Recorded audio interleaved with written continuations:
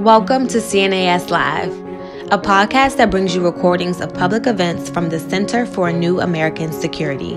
What you're hearing today is a previously recorded conversation, but we invite you to visit cnas.org/events to learn more about upcoming discussions and ways to connect with us.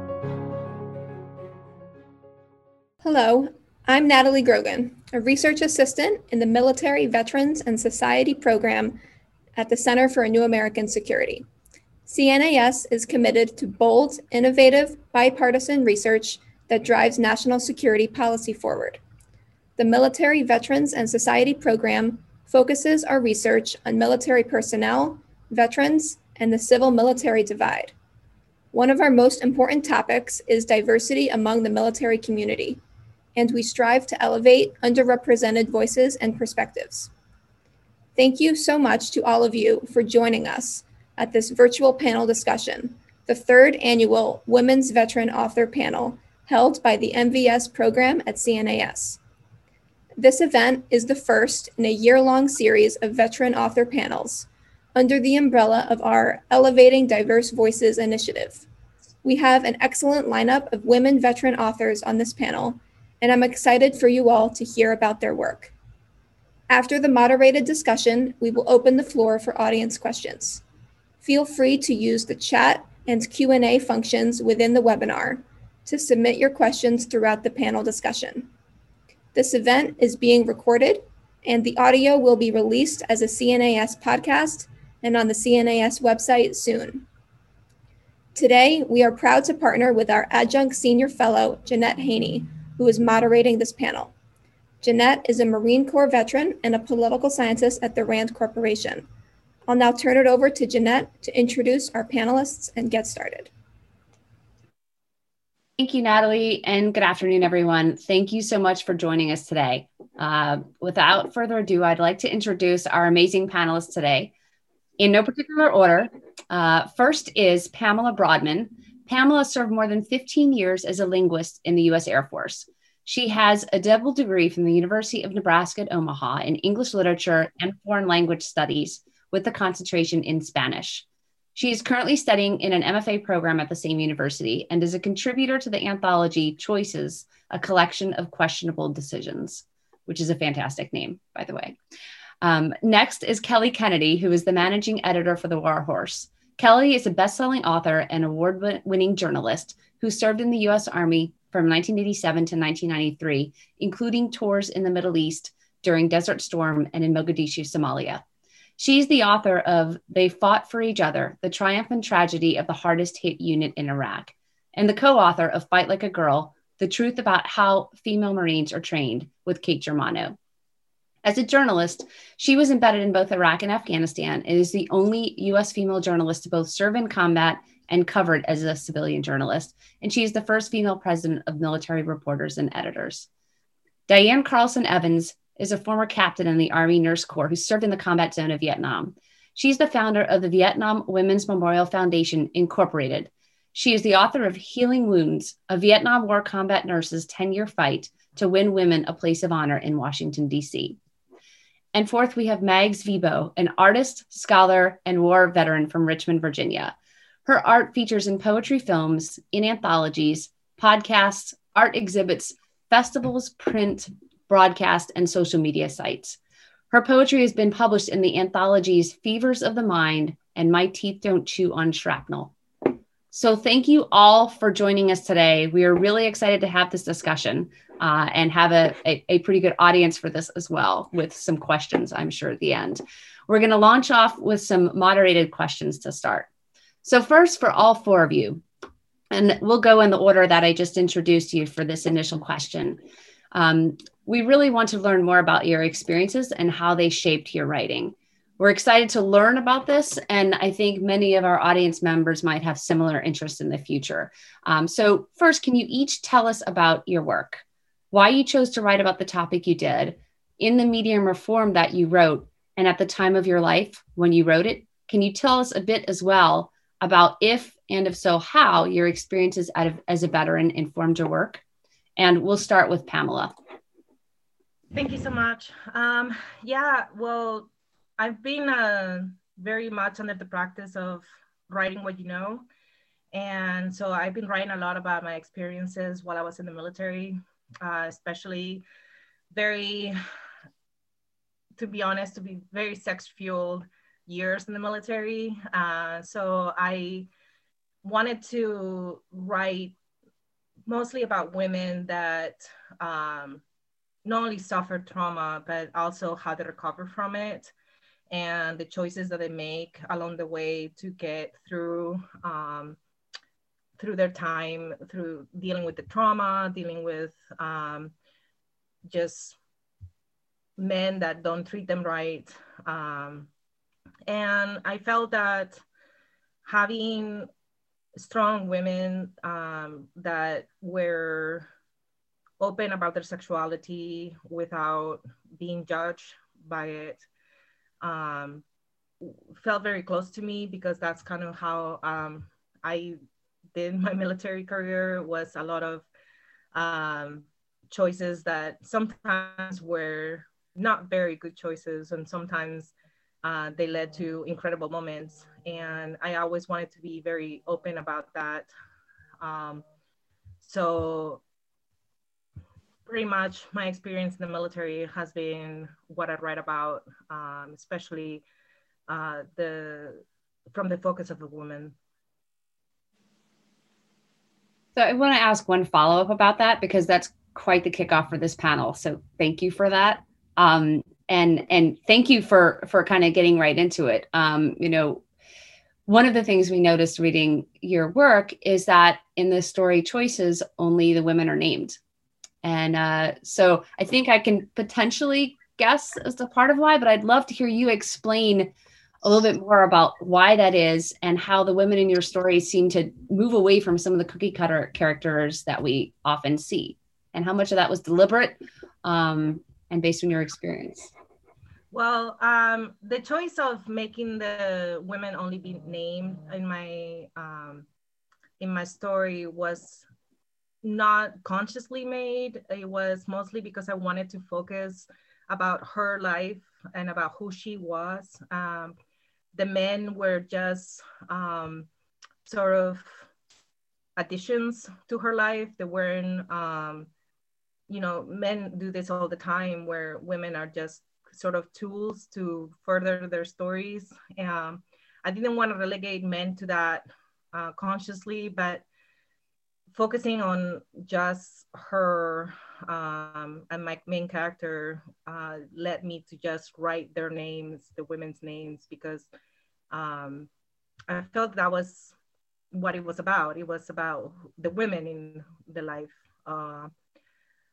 So, excuse me. But as far as the cookie cutter, women aren't cookie cutters made, you know what I mean? They come in all shape and forms, and we make choices that are, like I said before, sometimes lead to good things and sometimes it doesn't. And I wanted to be open about those situations where women just have to step outside of the box and be different, and you know, how they gain that strength throughout these constant choices that we have to make. And so in my experience, all the women that I've met through the military, outside the military, none of them have fit a mold. They've always stepped outside of that mold. So why write about women that fit in one specific box? It's just not realistic. So that's where I was headed with that. Thank you. And I'm sure we'll get a little bit more into that with some further follow-up questions. Kelly, can you go next and tell us a little bit about your experiences in the writing? Yeah, so to follow up on what Pamela said, I came out of the military, out of Desert Storm and Mogadishu, feeling like we are absolutely invisible. If you were anything but like a square-jawed general in that era, you didn't really have a voice. And part of that was intentional. You know, the military didn't allow embeds. It was reporters and in a pen, and you had to be able to do a certain amount of push-ups to be able to go in at all. And just, it was very controlled. And then as a woman, gosh, there were 10 of us, right? Like coming out of Desert Storm in Mogadishu. So I went to college, wanted to be a journalist, did the civilian thing for a long time, wanted to cover the military, and kept being kind of pushed in the education beat, the family issues beat. There was, in fact, one editor who told me I couldn't cover war because my arms were too small. And this was after I'd served in war twice. So I realized that the only way to get in there and to get back to what Pamela was saying, I really wanted to tell the stories of how different we were, of how we weren't cogs in a machine, about how we were men and women with different identities and different politics and different, just the whole spectrum. We didn't look the same. We had different futures. That was a big thing coming out. So I went to Army Times, where I figured they'd let me cover the military. so it's a civilian publication. While I was there, I was writing about healthcare and PTS. I embedded with a family to write about that. And then I did an embedded in Iraq. And so the story ended up being more happenstance than anything, horrible happenstance. I was embedded with Charlie Company, 126th Infantry in 2007 in Adamia, Iraq.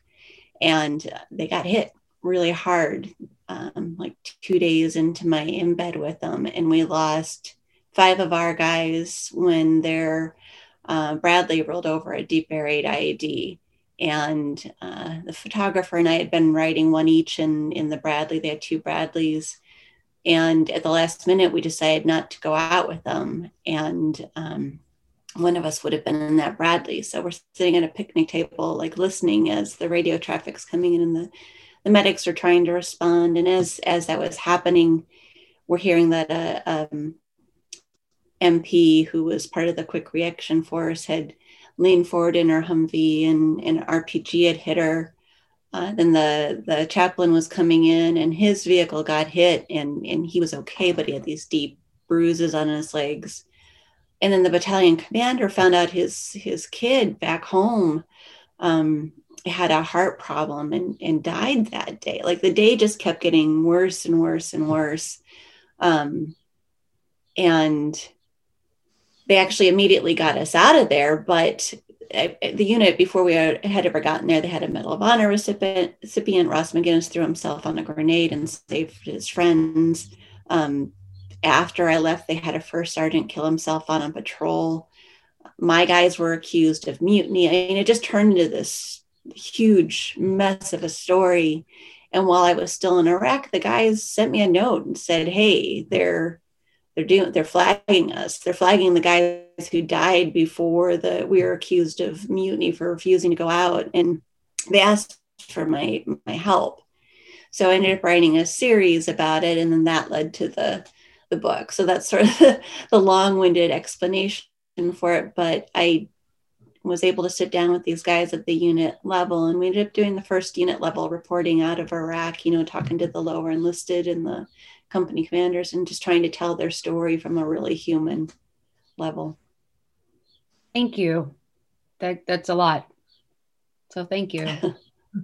And Diane, on to you as well for the same question. Well, I waited 50 years to write my book, Healing Wounds, and there was a reason for that. And I think there's such a universality among us women veterans. But when I talk to you younger women, and I'm the oldest, I'm the senior here. I served in Vietnam in 68 and 69, but I was very driven to build a memorial to honor the women who'd served during the Vietnam era because of several factors, beginning with the homecoming or lack thereof. When we returned home from Vietnam veterans were called a lot of things. They were also called drug-crazed, glassy-eyed baby killers. And we were the scapegoats for an unpopular war. We were blamed, we were humiliated. So we stayed silent, and that included us women. We too stayed silent. And I think about us women, and during the Vietnam era, we didn't go where we were wanted. We went where we were needed. And we stood up and signed up to serve during a very unpopular war, knowing we weren't wanted, but we knew we were needed, especially us nurses. So in 1982, with the dedication of the wall and learning that there would be a statue portraying men, that's when it started boiling up inside of me, this passion, this need we need to remember the women. And now we remembered the men who died. The 8 women's names are on the wall. But now we have a figurative portrayal, a bronze sculpture that looks like men. And once again, women then will be held invisible, without a voice, without an image that says, this is what we look like, this is what we did. And when I stood in front of that wall of names, and when I saw that statue of the 3 men, I thought, if they belong here on this site, we women belong here. We served beside them. We were there to save their lives, those of us who were nurses. And so this very strong passion, call it courage, call it whatever you want. I look back and I thought, yeah, that was courage, because the opposition was fierce, that there would never be another addition to the Vietnam Memorial. So I did my research. And in 1983-84, when I founded the effort to build the Vietnam Women's Memorial, the sculpture, which was dedicated in 1993, this is what I learned. In Washington, D.C., there were 3 memorials to women. One was to Joan of Arc, one was to Mary McLeod Bethune, and one was to the nuns of the battlefield. There was nothing there honoring military women or any other women of courage and had done, extraordinary things for our nation. So I was certain that with that piece of information, I could convince the agencies that, it's time. And then I talked about what these military women had done and what they had accomplished and the contribution that we had given. And it was deaf ears. They had made up their minds. Point being, it was territorial. This was men. This was men's territory, and I was stepping on it, and I better not go any further. But hey, I had already stepped into men's territory a long time ago, and that's when I put on those combat boots and served beside them in Vietnam, and I was going to be damned if I was going to let them continue to tell me what to do when I believed something was right. And so for 10 years, I fought and developed allies along the way. And you women, my sisters here, and you are all my sister veterans, we know that there are the good guys out there, and they are there, and they always will be, or the bad guys. There's bad guys out there, the predators, the haters, but then there's all these good guys. And I found them. And at the end of the day, when I got the American Legion, the VFW, Admiral Crowell, Colin Powell, Chuck Hagel, you name all these good guys out there, they got behind the effort and they fought with us women to get that memorial dedicated. So that's in the book. And it took me 50 years to write Healing Wounds because I didn't want to relive it. I didn't want to relive Vietnam. I didn't want to relive the 10 years that I sacrificed with 4 children under the age of 10 that I gave up to fight for this memorial. I didn't want to go back to that. And then I realized if we don't use our own voice to share our own story, somebody else will write it for us.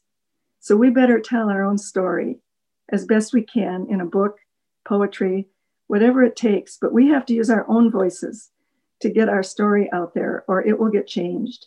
And I didn't want my story changed. One of the comments we just received was that this is making one of the audience members cry in a good way. And I am definitely feeling that as well. Thank you for all of that and for getting it down when you did and for putting your voice out there. And Megs, on to you as well. So I'm an Iraq War veteran. I had a purchase card, which just meant that I talked to a lot of different types of vendors and went into Kuwait City to purchase supplies, which meant if somebody needed a red pen and it was a specific brand, I had to deal with their comments about why it was I couldn't find it. And then on to Talil, where I burned a lot of stuff. So that was my main function. And all of that has found its way into my writing and into my art. I consider myself a visual artist. And thank you, by the way. That was so moving, especially to get to listen to all of you before I get to talk. What a privilege to be here amongst all of you today, especially. So yeah, as a visual artist, I like to focus on folklore in poetry, which encompasses myths, legends, fairy tales, music, art, theater. So my work brings in glitch, which is a type of filming that I'll do, art exhibitions, sound poetry, different anthologies that I've been a part of, open mics. I have an open mic tonight with a really awesome poet. She's amazing. Her name is Erica Land. I cannot wait to see her tonight. And then different workshops I've been involved with at the Veterans Writing Project, the Veterans Writing Workshop, Oxford Brooks Poetry Center. I know some of them are here today, so I want to thank Dr. Neil Monroe, Susie Campbell, and some other people, and then some seminars, Jerry Bell and Tracy Crow, and some real, to me, just people I look up to and respect who have had a lot of compassion, and all of that has found its way into the visual aspects of what started off as just poetry. And just poetry, to me, I'm the vessel and I hold the heart of which art lies within. So it's never been just poetry for me. It is life. So thank you for having me, Jeanette.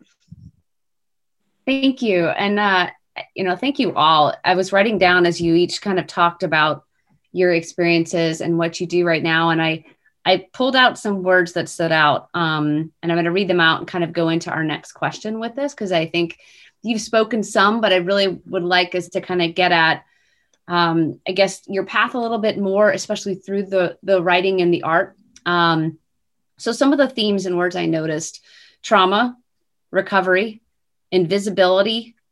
Several times I wrote invisibility, silence, alienation, and then reliving and re-experiencing. But then towards the end, figuring out that we belong, and the privilege of connecting and finding these kinds of relationships post-service and through that path. And it just, many of your works carry themes of these tensions between the expectations that we put on ourselves, the expectations of women and as veterans, tensions between the military and civilian elements of society. You've spoken some, each of you, about how your experiences informed your work, but can you talk a little bit, if you're willing, about how your particular path was shaped by the writing or the art form you chose, and how you want to share that moving forward, like with the world or with the audiences that find your work in some ways? And Mags, I'd like to start with you, since we just wrapped up with you as well on that. Okay, so I'm going to look off a piece of paper, because for me, some of these are a little bit trickier to talk about. So Sandpiper Man was about deployments. That's a poem I wrote, mostly about my husband's deployments. He's going on his 26th year in the military, serving. Teaches out at, or used to teach out at ALU. Which is Army Logistics University. So our conversations morph into not just my service, but also his service, and all of those things combined. So Belly Jazz is about miscarriages. Silence is about sexual harassment. And like we all mentioned, it's a plunging elevator, single cable about to snap. What happened to Vanessa Gilliam, I just feel like that was heart-wrenching, and it shook the bedrock. And so it's found its way into the poetry, and it's also found its way into lending help to my voice for me to say, no, never again. Nima is also about miscarriages and war.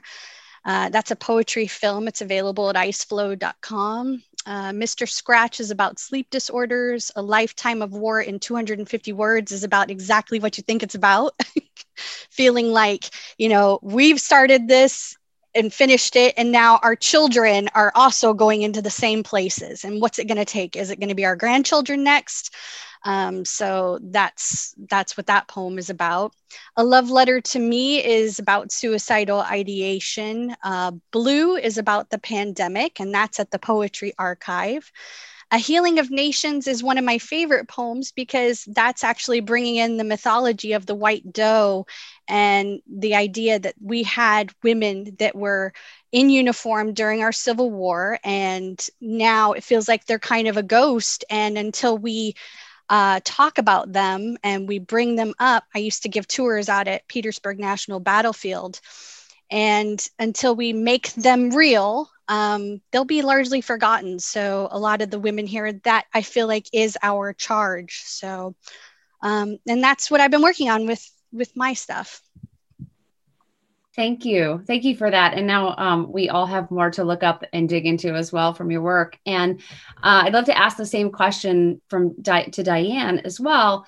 And to also, as you think about, or as you answer the question, can you give us a little bit about where you see maybe your path moving forward from what you've done and how to keep connected to the community?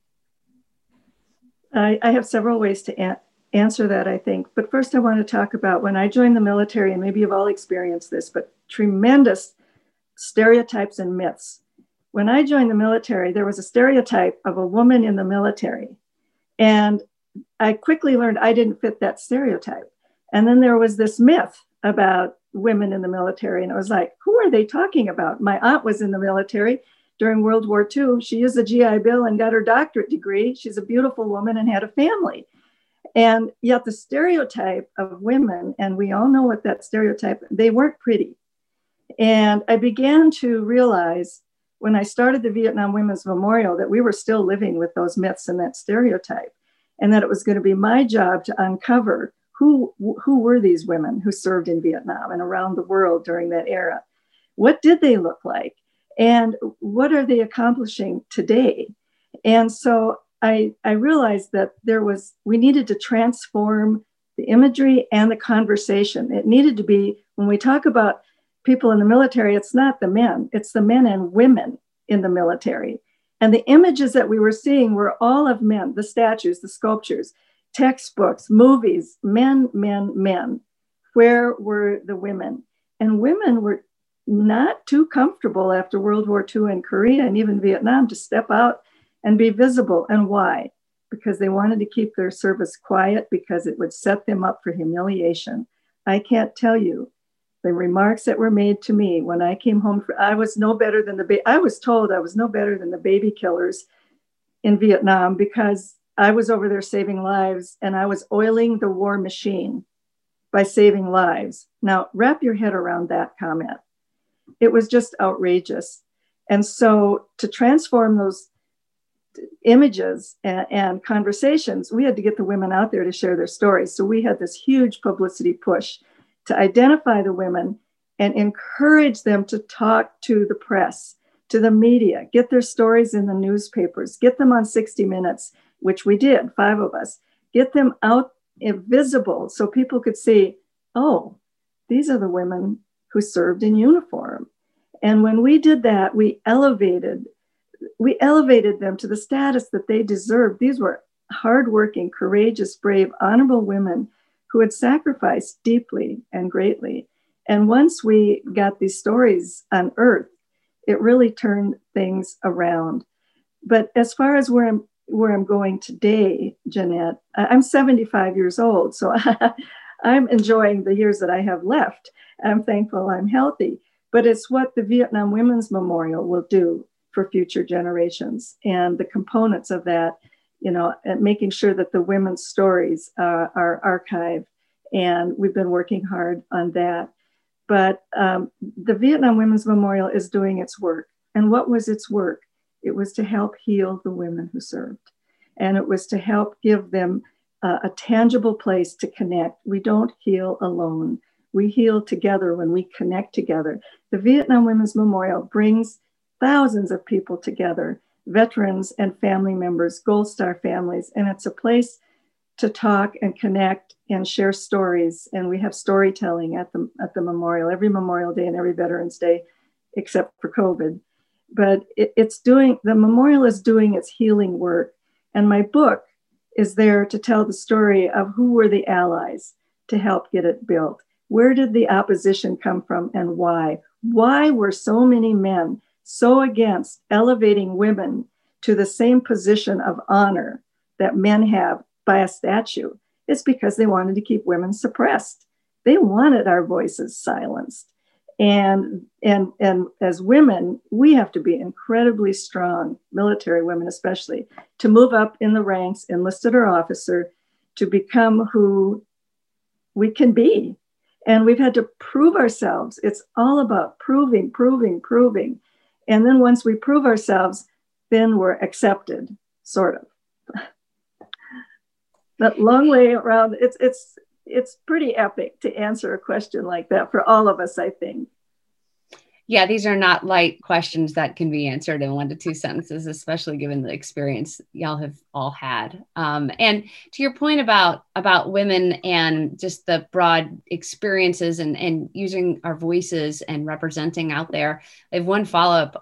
You note in your work that not all military women row in the same direction, which I thought was a great statement. And definitely aligns with my experiences, and I can see panelists nodding along. Can you elaborate a little bit and how you saw that play out when you were pushing for the monument to be built? I can, because we all come from different experiences. And when we think of public art's very controversial. We all know that. And so there was great, even from women who didn't support the Vietnam Women's Memorial. And I would have conversations with these women, and I was very proud of them because they were very angry. Some women were very angry that Vietnam women were getting a memorial. Well, we were doing it ourselves. No one was doing it for us. So the other effort began, and that's the Women's Memorial in Arlington, the Women in Military Service to America Memorial, which honors all women, past, present, future. And it is a building. It has a theater. It has a beautiful memorial. It's archival. It keeps the data and the story. I mean, it's an amazing memorial. And I supported it. And I thought, we're working in tandem. We're all after the same goal, and that's honoring women. And we need to work together to honor each other, to help each other, to expand each other's horizons and opportunities and stories. And so I felt very isolated, like, okay, I'm being cursed again because it's Vietnam. And so I'm not going to support it's Vietnam. And so, us Vietnam veterans, and it's not a pity party. Okay. I'm just stating the facts. I said it was like being operated on with a rusty knife, a wound that never heals. Vietnam was always and always will be a thorn in America's side, because guess what? We lost that war, but we veterans didn't lose it. It wasn't us. It was the politicians that lost the war. It was those in Washington, D.C. who were trying to run the war and not leaving it up to the military and our generals and so on. So we have had to live with the animosity, the antagonism, the denigration and I was literally told at a VFW convention, somebody came right up to me and he said, not only do you women not deserve that memorial, you lost your war. You lost the war. He said that to me.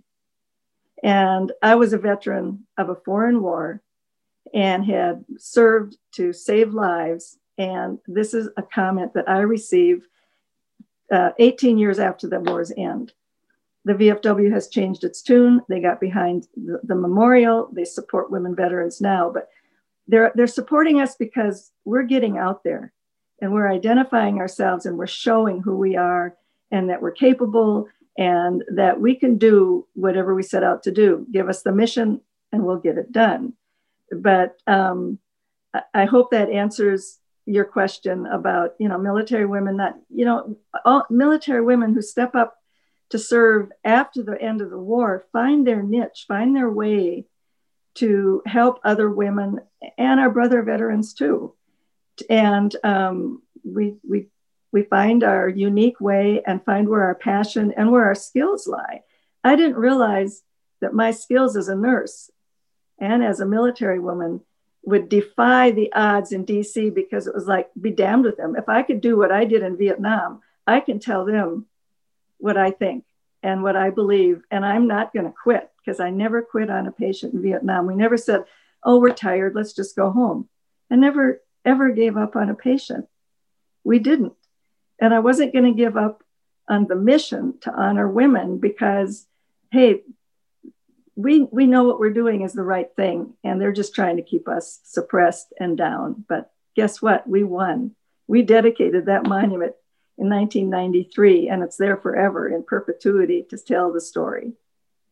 And one of the comments we just got in the chat from an audience member was that every life you saved was a war won. And I really like that. So thank you. Kelly, I'm going to ask you the same question. If you could go into your work a little bit more and the path that you see forward. Yeah, so my story, of course, is a little different because I'm a journalist, I'm a hack. That's what I do every day. So, but I think going into that story, I remember showing up in Baghdad and sitting down with these guys in the hallway. I think that they felt like they could tell me their story because I was a veteran, but also because I was a woman veteran. I think they felt comfortable talking to me.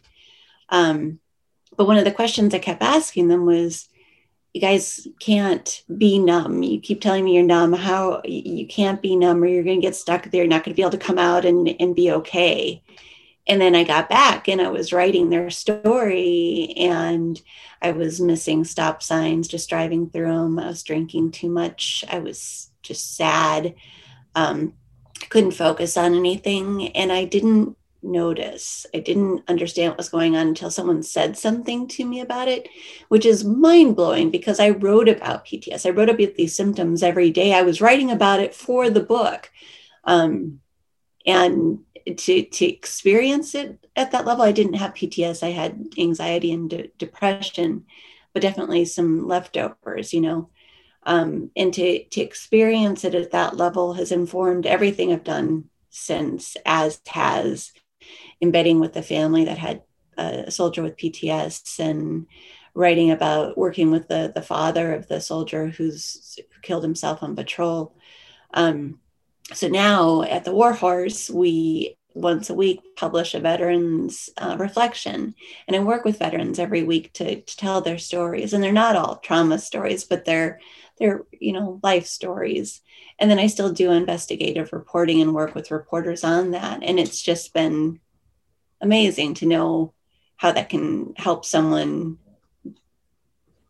put their experiences into a form that helps them heal, or can help them heal, as can listening to that story. So I think that's the going forward, is how do we help this is Mike MacArthur. How do we help other veterans? How do we get their stories out there? So. Thank you. I want to ask one quick follow-up as well to that. And you wrote about a dual military couple who faced their own set of problems with mental health implications. Why did you choose to write about that story in your work? Was this part of the process for you of working through, or was there a different direction? I think it started with an experience when that same day I talked about earlier, I wrote a blog about it, what had happened. And of course I couldn't name the guys we'd lost yet, but I named some of the ones who were there that day and what they were doing. And I heard from one of the moms. The mom sent me an email that said, "Oh my God, my son is alive." And it hadn't occurred to me that, not naming the dead, but naming the living could have similar experiences on families back home. At the same time, my grandfather, who was a World War II vet, his wife, my grandmother, was sending notes saying, "We're right there with you." My grandfather was a medic in World War II. We're living these stories through you. And I think it just brought home to me how much this was affecting people back home as well. And then, talking with Kathy and Mike Baca, Kathy, they were both West Point grads. That's where they'd met. She was organizing the families back home, and just their story was so compelling. The idea that that he would sit on the roof at night and talk to her, talk it out every night. Just, it brought a whole different human facet to the story that seemed really important to the experience of all of our service members. So thank you. And Pamela, I'm going to turn to you now, if you could answer the same question. Well, one of the things that I experienced during the 15 years I was in, especially when I was aircrew, which was about 7 years, was the sexualization of my person for being either having an accent or just having a natural woman's body and being amongst nothing but men. I was often in crews of 36 people, and being the only woman on the crew was bound to happen, that sexualization will happen, just because you can't complain about it. Because if you want to be part of the group, you have to play along with everything. And unfortunately, all of that led to, my feeling that I didn't have anything to offer but my sex. And so I wanted to write, especially on my new piece that I'm writing right now, is a fictional memoir of my time in the military. And I talk about the sexualization of the character and how she deals with, sexual trauma, and then she develops PTSD, much like I did. And then as I was writing this for my thesis for my MFA program, my mentors kept insisting that this is a story that needed to be told because other women have gone through it. And now writing my final thesis, I'm actually writing about military women in fiction and the lack of it. We see it in memoirs. We see women writing about the experience in the war through the memoirs and poetry. There's some science fiction with military women, but fiction, like military fiction, is lacking on representation of military women. And so I wanted to bring that up because that's what I'm writing currently, is a military fiction. And my mentors insisted that this is a story that women need to tell, that women need to be the ones to expose what the military is about and see it from their eyes, because it's just not being told outside of memoirs, which I've worked with wonderful women. Jerry Bell, Tracy Crow, Ryan Lee Dosty. They have been incredibly supportive of my work. They have helped writing this thesis. And so I wanted to, going forward, I wanted to expose that trauma that women have constantly deal with, because it is a constant trauma of not being made visible, not being heard, their stories being minimized to just a footnote. So basically, I'm hoping that by writing this, I can continue this opening of women in the military and their experiences outside of the memoir platform and poetry platform, and make it into literary fiction, just so we're more visible, we're heard, just like these other women in this panel have been telling their stories. I wanted to be part of that. I wanted to share my experience and how being a minor, a minority in the military leads to being oppressed and silenced. Thank you. Thank you. And I love the visibility. It is so important to see, and to see others, and to be able to imagine. And I look at my kids and I know what they see and what they imagine as a result. So thank you for that. It's time to kick off into our audience questions. I'm going to start with one. We had some built into the pre-planned questions, but these kind of mesh together pretty well. So I'm just combining a little bit. Here's one question from an audience member. I'm currently in the process of pursuing my calling to tell my story through a memoir of poems and prose I've written. I've been doing public speaking, peer advocacy for several years now, and I am ready to progress in my platform through book publication and specific advocacy work in the military community. So this audience member wants to know what route you pursued to become successful published authors and public speakers. And I think because you each have taken such a different route, I want each of you to tackle this. So who would like to go first? No pressure. I guess I can go first. Honestly, the only book I self-published one of my compilation of short stories. It was well received, but it wasn't, I didn't have the knowledge that I have now when I first put it out there. So I didn't do a lot of PR on it. So it wasn't well known. My second story, when it was published in the anthology Choices, was actually, I found that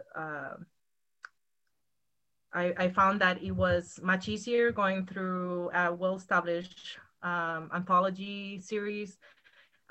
They chose my story because it fit their requirements. They liked it, so they published it. But it was one of those only for recognition, not for money.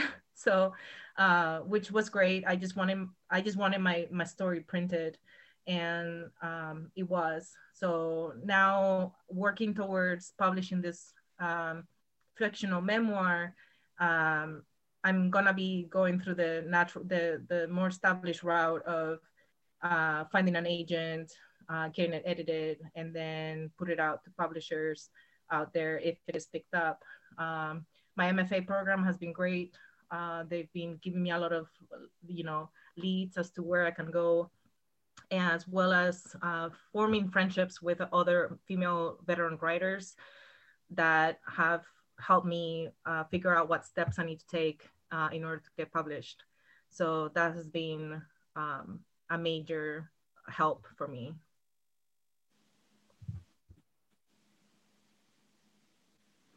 2021 file. I was on mute. To add on to that, one of the comments we just said, thank you, all of you. I needed this. I'm a Vietnam era cold warrior and a writer. You are my tribe, and I needed to see you and hear you. You inspire me. So you're making a difference right now. So thank you for that, Pamela. Mags, can we go to you next? Since the first question spoke specifically of poems and prose. Yes. I would say hop on Twitter, follow me. I'm at Mags Nebo on Twitter, and kind of just watch what's happening. There are lots of different small presses, and they will actually put out a notice saying, you have so much time. This is what we're looking for, and submit. Now, what I wish I had known ahead of time is that you need to stay in your lane. So by that, I mean, know your boundaries. You're the writer, and then there's an editor. So you write and you find out who is the editor. Get their name down on your cover letter, and there should be a cover letter. And then name your pieces. Do not explain your pieces. That's something I wish I had known. You can go and be long drawn out and give them footnotes, but you don't need to do that. You just need to name your pieces and then sign it. It's a very simple process, but it is time consuming because each place will have their own format. They'll either use Submittable or they'll use their own websites, but that's stuff you learn along the way. And as you navigate and as you start to get to know the different editors from these different presses, you'll start to see what their flow is like. And most of them are very compassionate people. They have a lot of grace. Tracy Crow is probably on this right now watching. She is a literary agent. She and Jerry Bell, I know we've mentioned them a couple times during this, and it's because so much grace they have afforded to us. I can remember the first time I had them look at my website, and it was a disaster zone, honestly. I mean, there were different colors all over it because I'm an artist.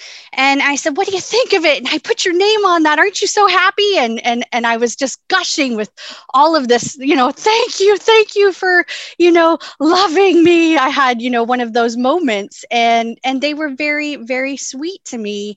And I will never forget that, because kindness, be kind to yourself. Okay, this is not easy. What we're talking about is not easy. And I think because we've gone through this pandemic now, maybe people understand what it's like to go. I mean, the longest I went without seeing my mom, physically seeing her because of the different transitions, was half of a decade. So, and just seeing her on the screen meant everything to me. So find those people that, like we said, are your people, and stick to them, and know that they have your backs. And I'll have your back. If you follow me, I will show you as much as I can, and we'll go from there, because I do think it's important. Look, we had General Harriet Tubman. She needs to be receiving a Medal of Honor after all of this time, don't we think? We have one Medal of Honor recipient, and that's Dr. Mary Walker. So Diane Carlson Evans said, they tried to take it away. So, and by they, I mean the people who want to silence and the people who don't want to see us. So if you can, and that's the kicker, if you can make yourself visible, then do so. And if you can't, find the kind of people who accept you in whatever part of your journey you're on, because they're out there. Thank you. That's fantastic. I really appreciate that. And we've gotten, I don't know, 20 something questions. We're getting a ton of questions and all different aspects. So you're generating a lot of energy. Thank you.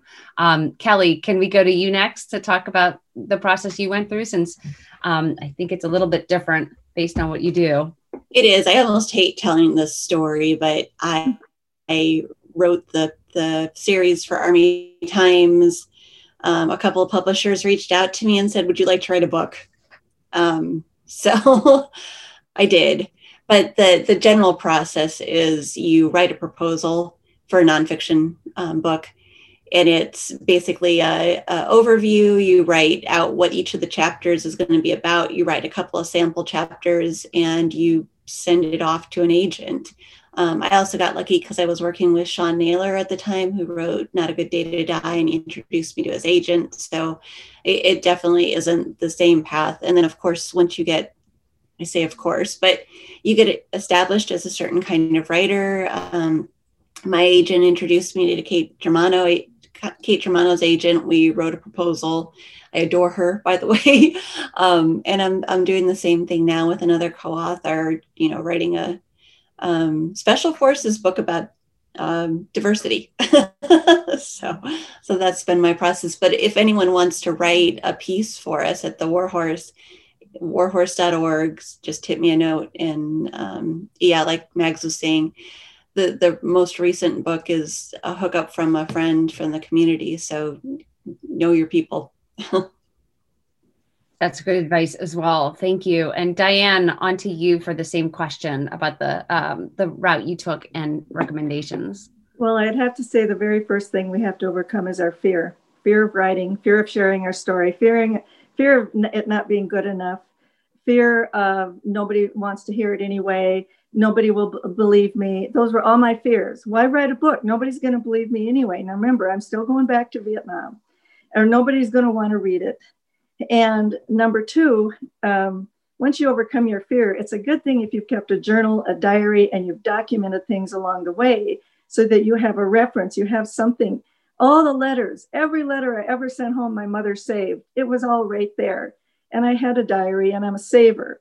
Now, when I decided to write the book, I had already written it in my head, and I counted when I prepared the archives for the Library of Congress. They're all at the Library of Congress. I had kept the journal, a log. I had given 465 speeches in those 10 years. And in my speeches was my book.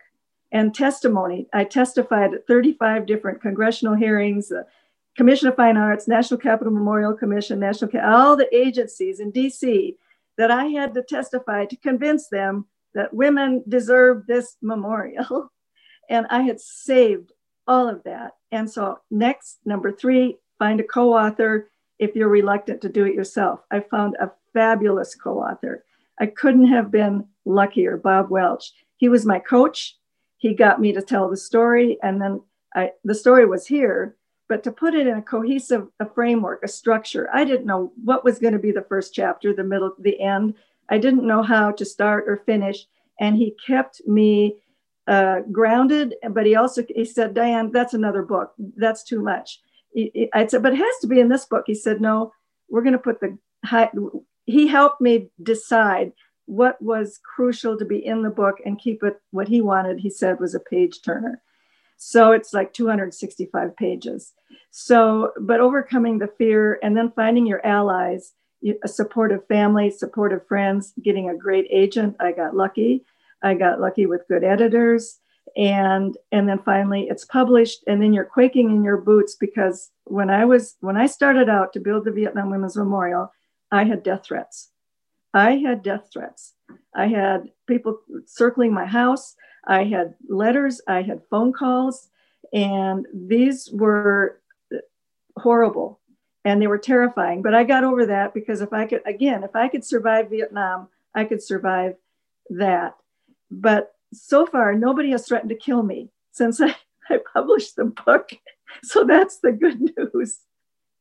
But it takes a lot of courage, I think, for women, and especially, Pamela, the whole sexual in Vietnam. I mean, it's been centuries that women have been raped, sexually assaulted, harassed in the military. During the Vietnam era, we had nowhere to go to report. We didn't report it. We didn't dare report it. We would have been kicked out, labeled troublemakers. We would have been blamed. We would have been transferred. So we just sucked it up. And we watched each other's backs. We talked to each other. We kept secrets and went to Japan for an abortion, or abortions, believe it or not, were legal in military hospitals in Vietnam during the 60s. Believe it or not, abortion and it was legal. And I guarantee you, I know women who had them. And then they lived with that. And then they moved on and tried to heal from that. Of course, Richard Nixon changed that. I mean, that didn't last long. So, but again, just overcoming the fear and then just get in and do it and have the courage to finish it and let it go.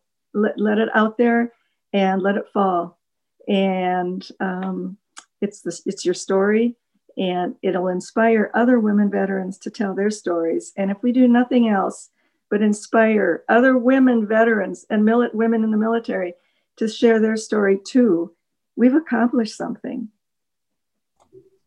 Thank you. There's a lot in there too. I wish we had more than the time that we have on the clock to just kind of dig in there. One of the questions that we've gotten a couple of different times from people over the last few minutes is about emotions. How do you deal with your own emotions during the writing process and after? I think it was just about writing, but hearing all 4 of you talk and imagining what that might be like. How do you deal with whether it's compartmentalizing or processing or using your emotions through that process? Anyone want to jump on this one to start? Pamela? I'll do it. I'm the poet. And then Pamela. I think that the Veterans Affairs should have an entire art wing. It should just be open. We should be able to use art as much as possible. The National Park Service should have a poet in residence there consistently that's a veteran. And all of our military installations should have art programs out the wazoo. I just feel like art heals. So that would be my 2 cents. If I were a policymaker, if I were driving things, that is how I would heal things, is through art. I don't know what Pamela's going to say, but that's the poet in me coming out. I was gonna, honestly, you're right. Art is kind of how it healed me. I started this fictional memoir writing the VA for my rating. I had to write exactly what had gone down during my sexual assault in order to get rated. And when I wrote it all down, I realized it was cathartic. It definitely was some sort of liberation of, because I never got to report it. I went and finally spoke about it and wrote it down. And I realized that I needed to write this as a full novel because there was so much packed into just that one event. So that's how I started using what happened to me as a method of healing. I think MFA programs have been amazing in culturing this movement for veteran women to write about what has happened to them. Honestly, I feel that the VA should invest in paying for the MFA programs because it's been the most healing that I have ever done was through these semesters writing for it. And like you said, art it's what heals the most. Thank you. And Kelly or Diane, would either of you like to answer that one? Yeah, journalists have a long history of being, thick-skinned, and where you go out and you cover a really bad car accident, and the next day you go out and cover another really bad car accident, but you're like a lawyer, you're an ambulance chaser, and so you're not allowed to have feelings because you're choosing to be there, or because your boss tells you can't. So it's interesting that at the same time we were writing about PTS and the troops, we weren't talking about it in journalists. And it turns out that combat correspondents have the same rates as soldiers do, service members do. And so I think it took a really long time before newsrooms started to recognize that when your people come back from the war zone, you welcome them, you say, how are you? You recognize, recommend resources. There's a really great organization called the DART Institute that has fellows. And that was how I built up a community of other people who were like me in that we consider ourselves first responders in a way, and DART came out of the Hurricane Katrina, because journalists would show up at a place that was supposed to have like water resources for people who'd been affected by the hurricane, and it would say no journalists, but the journalists were also living there, and someone went like this and put the pieces together, and now we try to address that a little better. So mostly community and writing is how I deal, I think. Not the booth so much as anymore. Thank you. Can I respond quickly about what it's like for caretakers and for nurses, Jeanette? Is there time? Absolutely. So it's a little different, I think, for nurses, docs, medics, all the paramedical, professionals who we are there to care for the patients. They come first. We don't. And we are the caretakers, but then who takes care of the caretaker? And as nurses, especially in a combat zone and in the military, where you have such great numbers of patients, you become more robotic. You shut down. We shut down our emotions basically so that we could get through the next and the next and the next patient that would come through. If we felt emotionally distraught over seeing one more body with one less limb, we couldn't get our work done. And that's how we thrived in Vietnam. And that's why I was so proud of the women and all the medical professionals I worked with. That patient came first. And we women were not shrinking violets. We were there to take care of the men. The men were not taking care of us. That's another myth. Oh, women can't go into combat because all the men will be so worried about the women. The men won't get anything done. They'll be protecting the women. What a myth. The women were protecting the men in Vietnam. We didn't go under the bed when our hospital was rocketed and mortared until all the patients had their bloodlines and their IVs extended and mattresses thrown on top of them. Then we got under our bed if there was time. And then you do that day in, day out, and then you come home. And then you try to forget it. And you compartmentalize. And when I was writing my book, I ended up in the ER at the VA. And I just, it was all unpacking. And it was all coming back because now I'm right. And I felt like, why write a memoir unless it's honest? Forget writing a memoir unless you're totally, completely honest. You don't have to tell every secret. You don't have to tell everything. Of course, you'll be protecting some people, you'll be protecting yourself, but tell as much as you can. And people will see that. And if you have the courage to tell it, other people will say, if she can talk about it, I'll talk about it. But we need, I was diagnosed. I didn't think I had PTS. I mean, I'm a nurse. I take care of myself. I'm always fine. People say, how are you? I'm fine. I'm just fine. We do that, but we're not fine deep down. When we go for help, or when what one of our panelists talked about, writing it down was so cathartic. I was told that I should write a letter to the guy who assaulted me. I don't know where he is, if he's still alive, but she said, Diane, I want you to write a letter to him, and I want you to tell him what you think about what he did to you. I went home and I sat down and I didn't know if I could do it. And I started that letter, dear expletive, comma. And I just told him off. I just told him off. And he was a colonel. I was a second lieutenant. And it was so cathartic. It truly was. But we have to step out of our comfort zone. We have to go for help. We have to step into the vet center. We have to step into the VA and say, I need some help. And when the first therapist doesn't work, you say, I can't talk to him or her. You ask for another one. You have to be your own best advocate to get through this and to become whole and healthy and happy and joyful and free of guilt and free of shame. The shame and the guilt that we felt over the Vietnam War was stronger than what we actually did in Vietnam. I had one vet who committed suicide. His last words to me, Diane, I could take what I took in Vietnam, but I can't take what's happening to me here at home. And he committed suicide. So yeah, it's a lot to unpack, but we need to do it. Thank you. And we have just under 10 minutes left.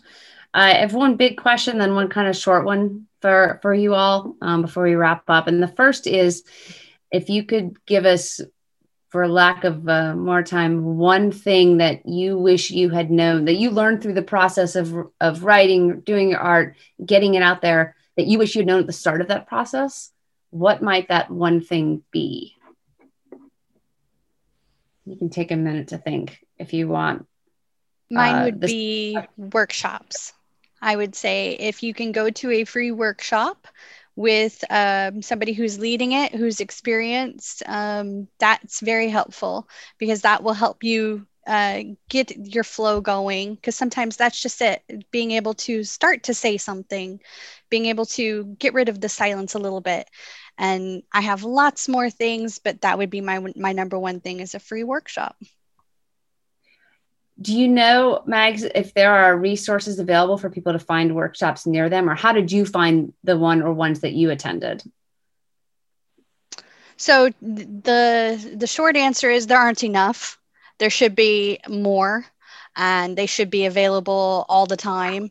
Just like how we fought to make sure that we would have a suicide chat, we should also have a poetry or a workshop chat. Somebody you can just call up and go, look, are you awake?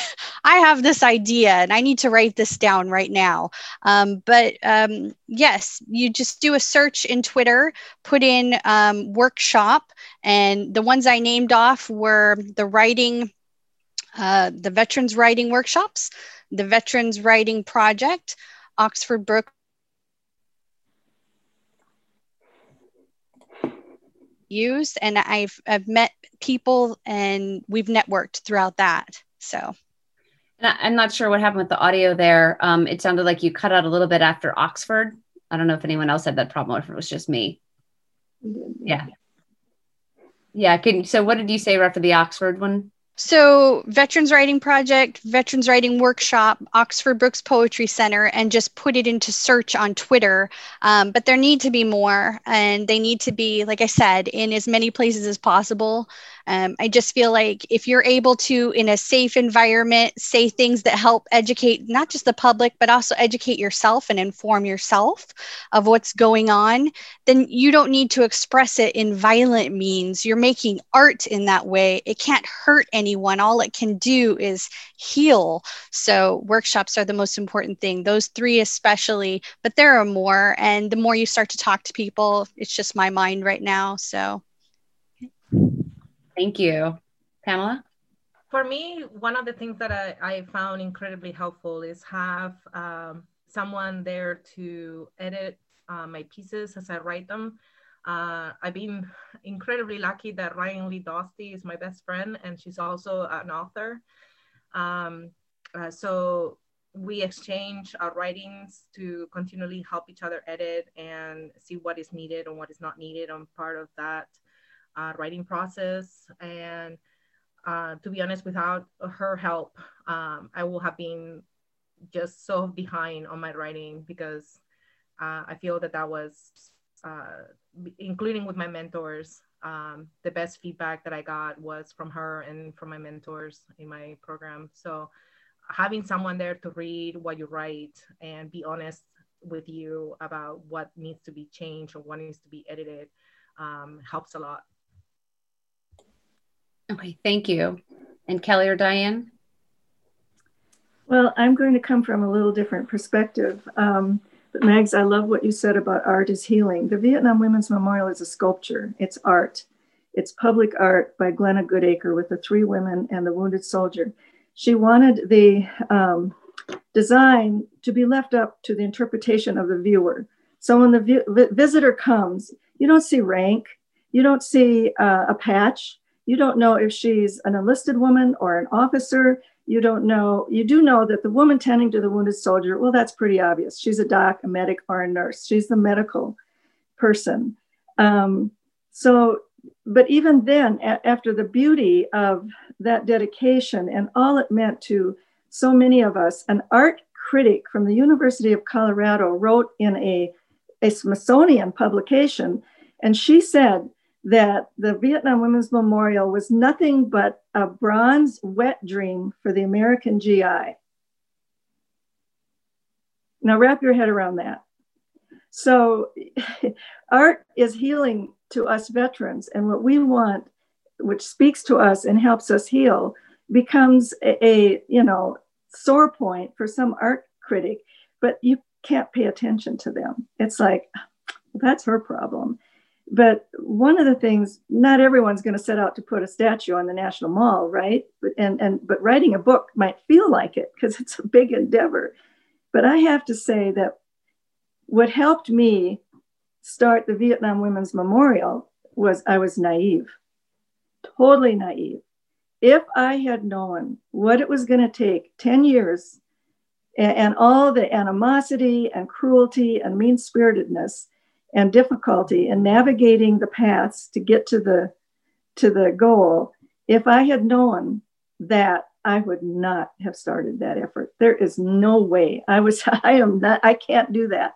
So it's the I can't do that keeps us down, because I would have said to myself, there is no way I can do that. I'm not even going to start. So I was naive, and the less I knew, the better. But as it evolved, and I heard all the critics, the madder they made me, the harder I worked. So you never know what's inside of you. And I think as military women, we have been through a lot, having served in the military. My military background, my training, my experience, and what I did in the military helped me achieve my goal. So I'm so proud of military women. Man, we get out, we can do anything. And we have that experience and the skill sets, and they're all different. None of you here were in nursing, but each one of us have come to our lives after, getting out of the military and driven to accomplish something afterwards. And I just have to say, Jeanette, you've been a marvelous facilitating this. Thank you so much. And I just love all you military women that I've just met today. I want to read your books. I want to read more. This has just been really, really inspiring. Thank you. And we have time for Kelly, and then we'll close up. Kelly, if you want to add anything for your things you wish you'd known at the start. Yeah, just real quick. Of course, everything Diane just said, but I wish I'd known about Scrivener as a way to organize my project. I use it daily for long form journalism too.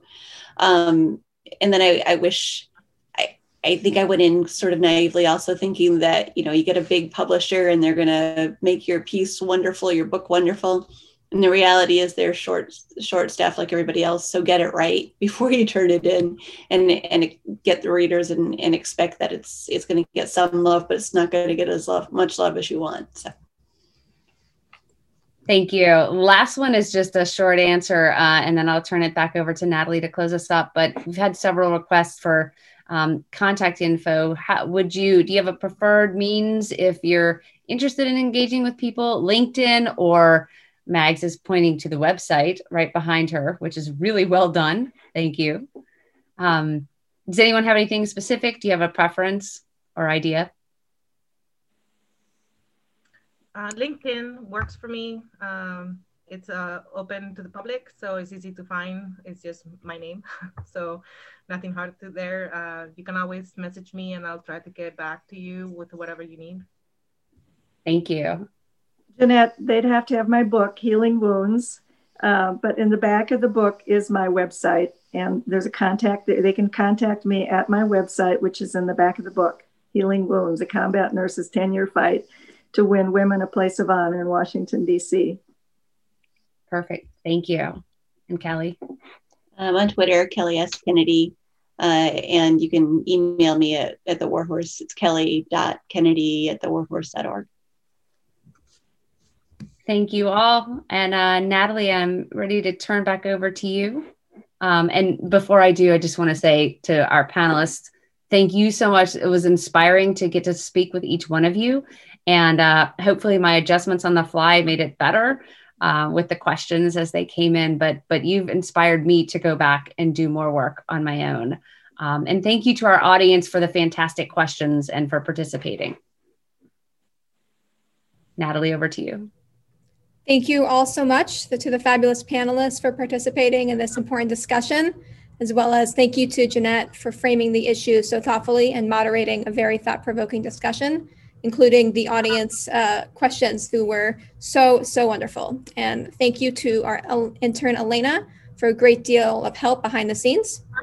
To learn about future events like this one, go to cnas.org and click follow to sign up for updates from the Military Veterans and Society Program, or follow CNAS DC on Twitter. Our next event in this author series will be focused on Asian Americans and Pacific Islander veteran authors, to be held in May.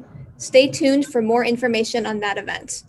Thank you all for joining us. Thank you to the panelists and Jeanette, and please keep the conversation going.